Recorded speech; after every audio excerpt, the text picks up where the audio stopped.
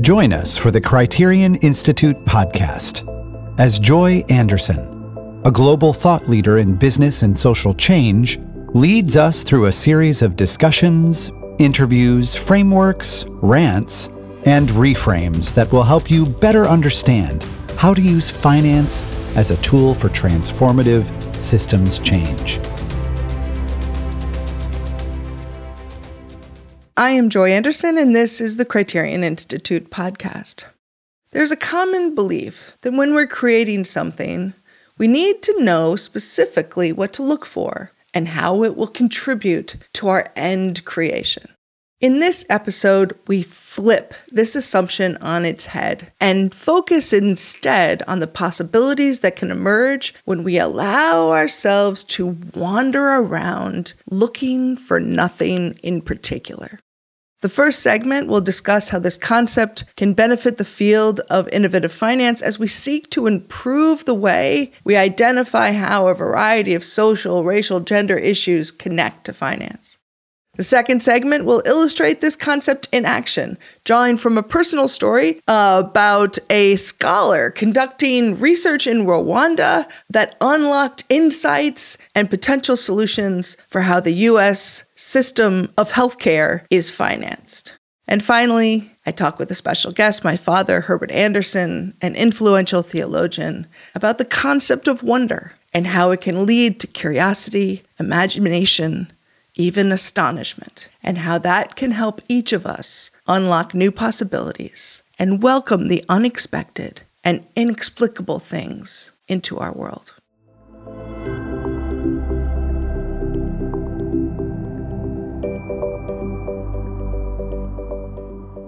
We don't always know what we're looking for. In fact, given the work that many of us do in the world to create new things, if you don't know what you're creating, you don't know how to look for it. And so you have to be patient with a kind of open-ended exploration, kind of wandering around. And there's just so much of the creative process of discovering what's possible in the world that is about wandering around looking for nothing in particular. So there's a movie that plays this out. It's a movie called The Zero Effect. It stars Bill Pullman. He's like a kind of a detective who takes too much speed. It's a bit of a cult movie. But anyway, so Bill Pullman playing this detective who's taking too much speed. I don't know why that's important, but it's kind of the plot of the movie. So he's sitting, but he's brilliant, right? Like somehow the drug-induced state makes him brilliant in some remarkable way. So he's in this room, and his colleague looks at him and says, "What are we looking for?" He says, "The thing about looking for things is that if you're looking for something in particular, you'll likely never find it because there are so many things in the world. But if you're not looking for anything in particular, you'll find something because there are so many things in the world." So how this applies to using finance as a tool for social change. At some level, we have not yet begun to do the work to figure out how to connect social patterns, social inequities, gender patterns, racial patterns, patterns of social systems, social structures. We don't actually have a ton of practice figuring out how to connect that to analysis in finance. We just don't. I remember a couple of years ago, I was speaking at an event, and this white-haired dude said to me, "Joy, if looking at gender in finance was so very important, the very smart people on Wall Street would have already figured it out." I didn't actually even know how to respond to that, because the reality is, no, they wouldn't, because they're not looking. And they're not looking because they're not trained to look. It took a very long time for people to infiltrate into systems of finance knowledge about the environment and climate change and the importance of looking at that and seeing that as part of how you evaluated opportunities and risks and incorporated that into your analysis. That took decades of work. And we're moving along in the same paths in terms of looking at social injustices and social inequities, social patterns like gender patterns and others and how they play out in finance. But we're really early days. And so at some point, what we need to start with is assuming there's lots out there. There's lots of connections out there. There are ways that we can explore finding connections. And if you assume those connections are out there, then the process of wandering around and discovering them is much more open. If you start in a very particular place and say, here I am, I'm looking at this company in this moment in time, tell me how gender is relevant at this moment. That's sometimes hard because you're already in a very specific thing and you're saying, spot the gender problem right now. Now, many of us can actually do that and look at a situation and do an analysis, but it's kind of an on the spot, find something here. And so what I think is really important about the stage that we're at right now in gender lens investing and some of these other fields looking at tying social inequities with finance is that we need to be wandering around and looking for things, not having a sort of forced test of can you find it in this moment. So how does one go about wandering around and looking for nothing in particular? The key is stay open, listen, stay in a discovery mode. Move outside of your normal pathways, right? This is always true in processes of innovation. You need to step out of the places that you're looking right now. If you read a set of journals that are currently not talking about gender patterns or social patterns, then you're not likely to hear the interesting ideas in those existing sources of information. So go someplace else. Try other places. Curiosity is central. Don't assume you know yet. Just come from a place of curiosity. This is not about expertise and being confident that I know everything. We're at a moment when we are trying to discover the things that have not yet been found. So curiosity, a sense of wonder, a sense of, I wonder if that's connected. I wonder what's possible. Let's see if there's something that could be connected there. That kind of openness that comes with deep curiosity. And the final thing is listen for patterns.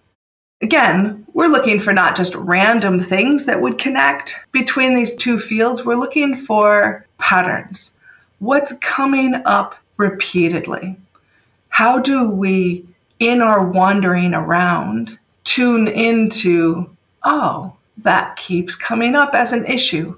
I remember traveling in Southeast Asia and sitting in traffic and sitting in traffic and sitting in traffic and thinking time poverty and traffic.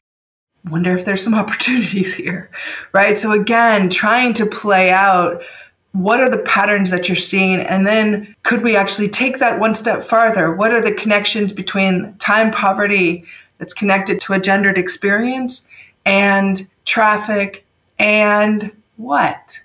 What kinds of businesses are going to be affected by those two patterns? And then how do we integrate that in? So starting with a place of wonder and curiosity and a desire to discover the world, and then stepping back and saying, how do we find out how that's relevant to finance? And maybe it's not. But over time, building that base of listening and learning in context and seeing what's happening is how we'll get to the new insights. So go out and forage.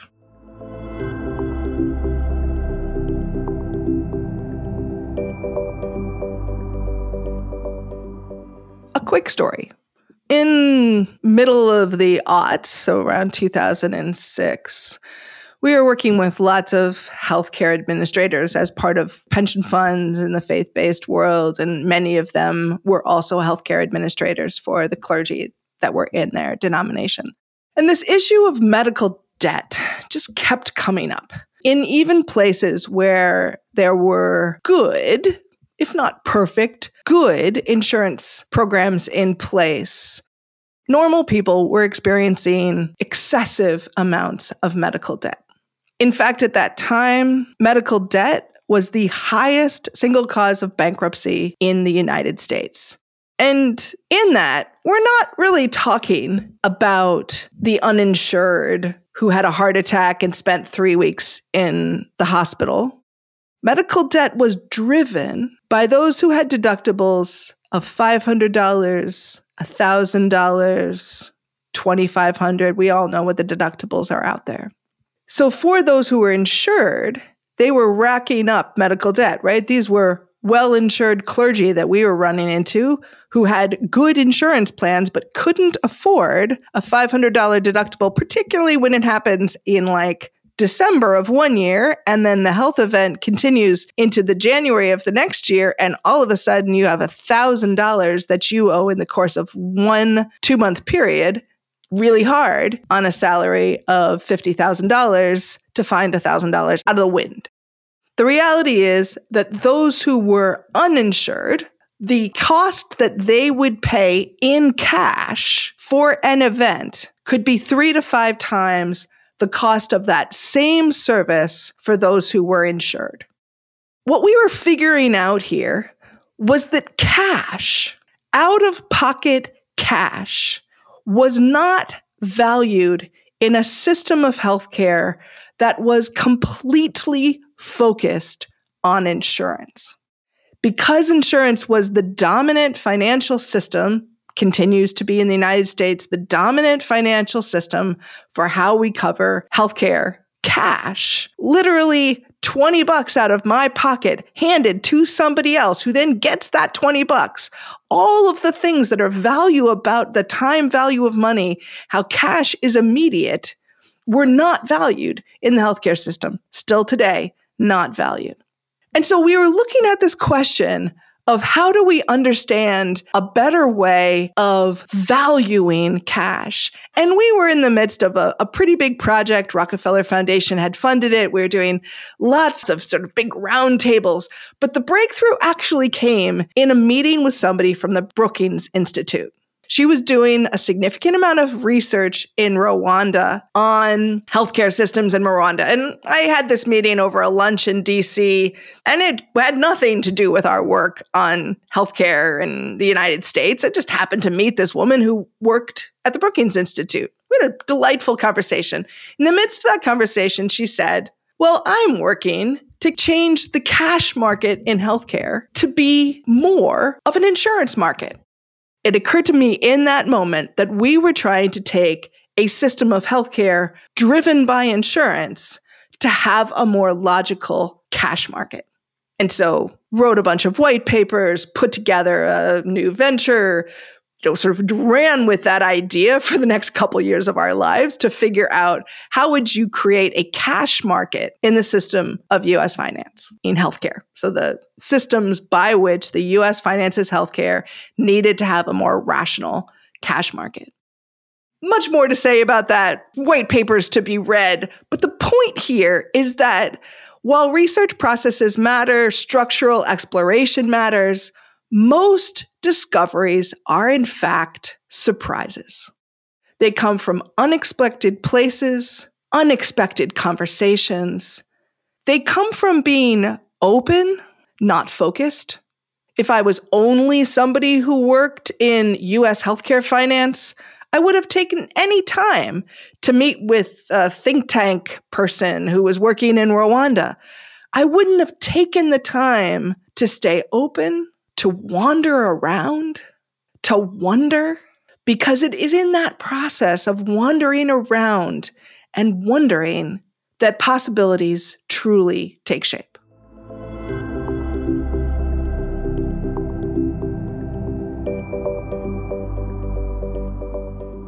So I made an invitation to my father, Herbert Anderson, an influential theologian, to reflect with me on some big ideas that have shaped my thinking. And in this conversation, we're going to talk about wonder. I think in my mind, wonder connects to imagination, which is so important for thinking about different futures and different ways of being. How do we imagine things that we don't yet see? How can we imagine change? How can we see things fully? But a key part of that is actually understanding difference. Understanding a sense of wonder is about being able to see things whole or more or bigger or against a wide sky, which as we were talking this morning made us both think about this quote from Rilke that my husband and I included in our wedding booklet. And it was really, we put together this book of quotes that we called it an apology for our wedding that sort of named why we were getting married 30 years ago.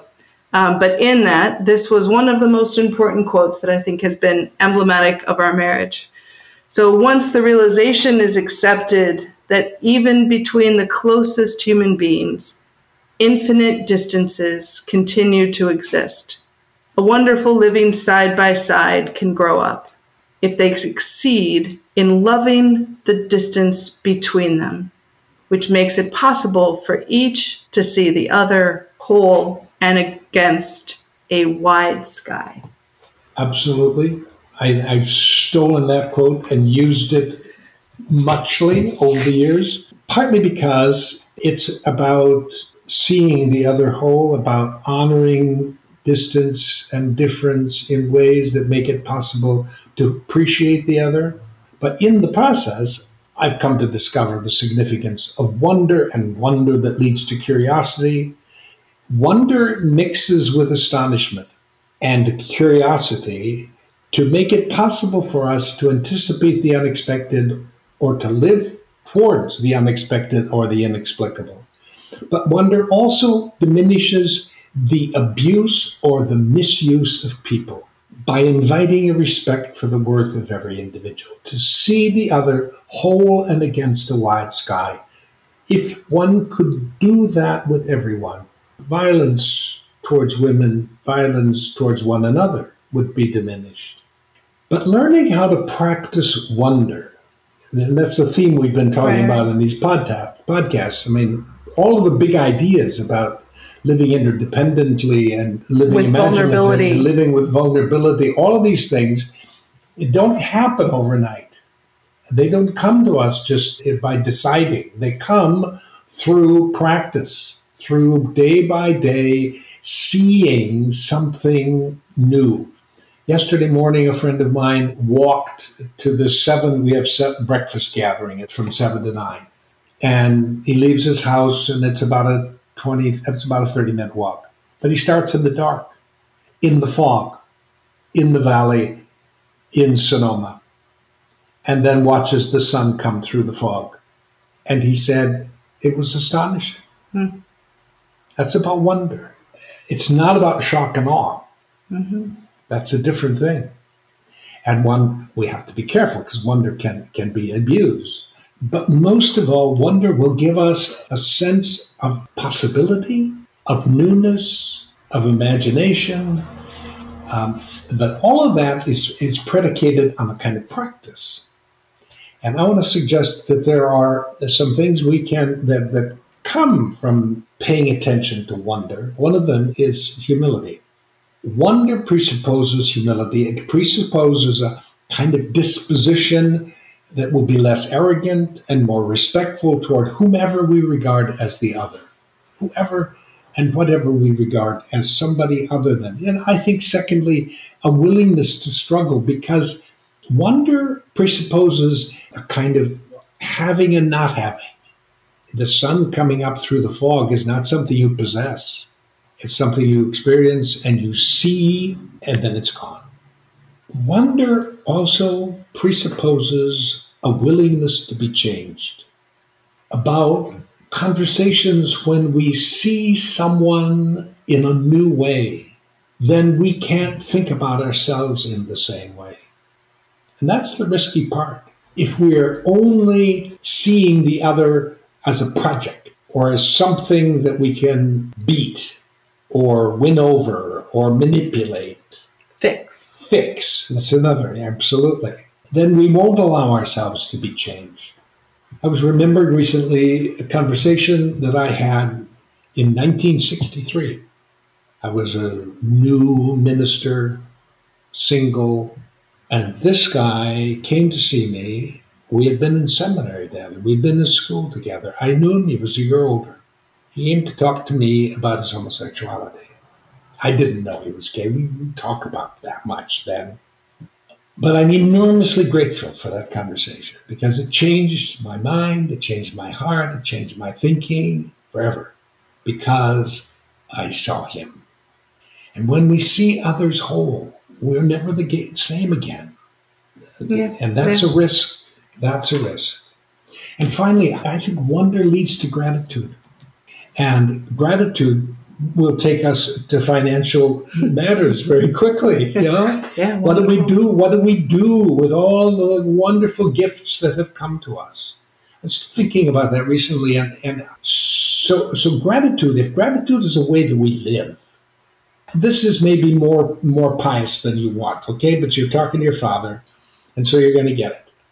I think that life lived best is about receiving and expending, receiving and giving, receiving and giving. We don't have our life as a possession. We don't have our money as a possession. If we think we do, we're deluded.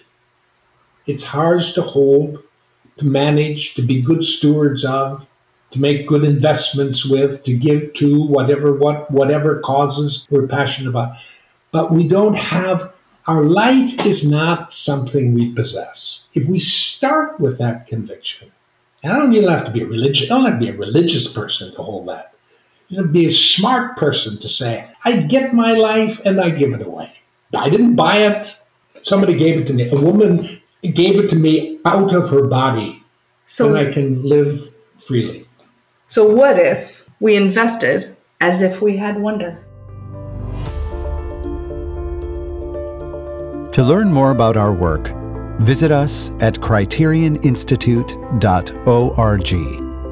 And if you're enjoying this podcast, please leave us a review on Apple Podcasts or Spotify. Your reviews help our podcast reach a wider audience. Thanks for listening.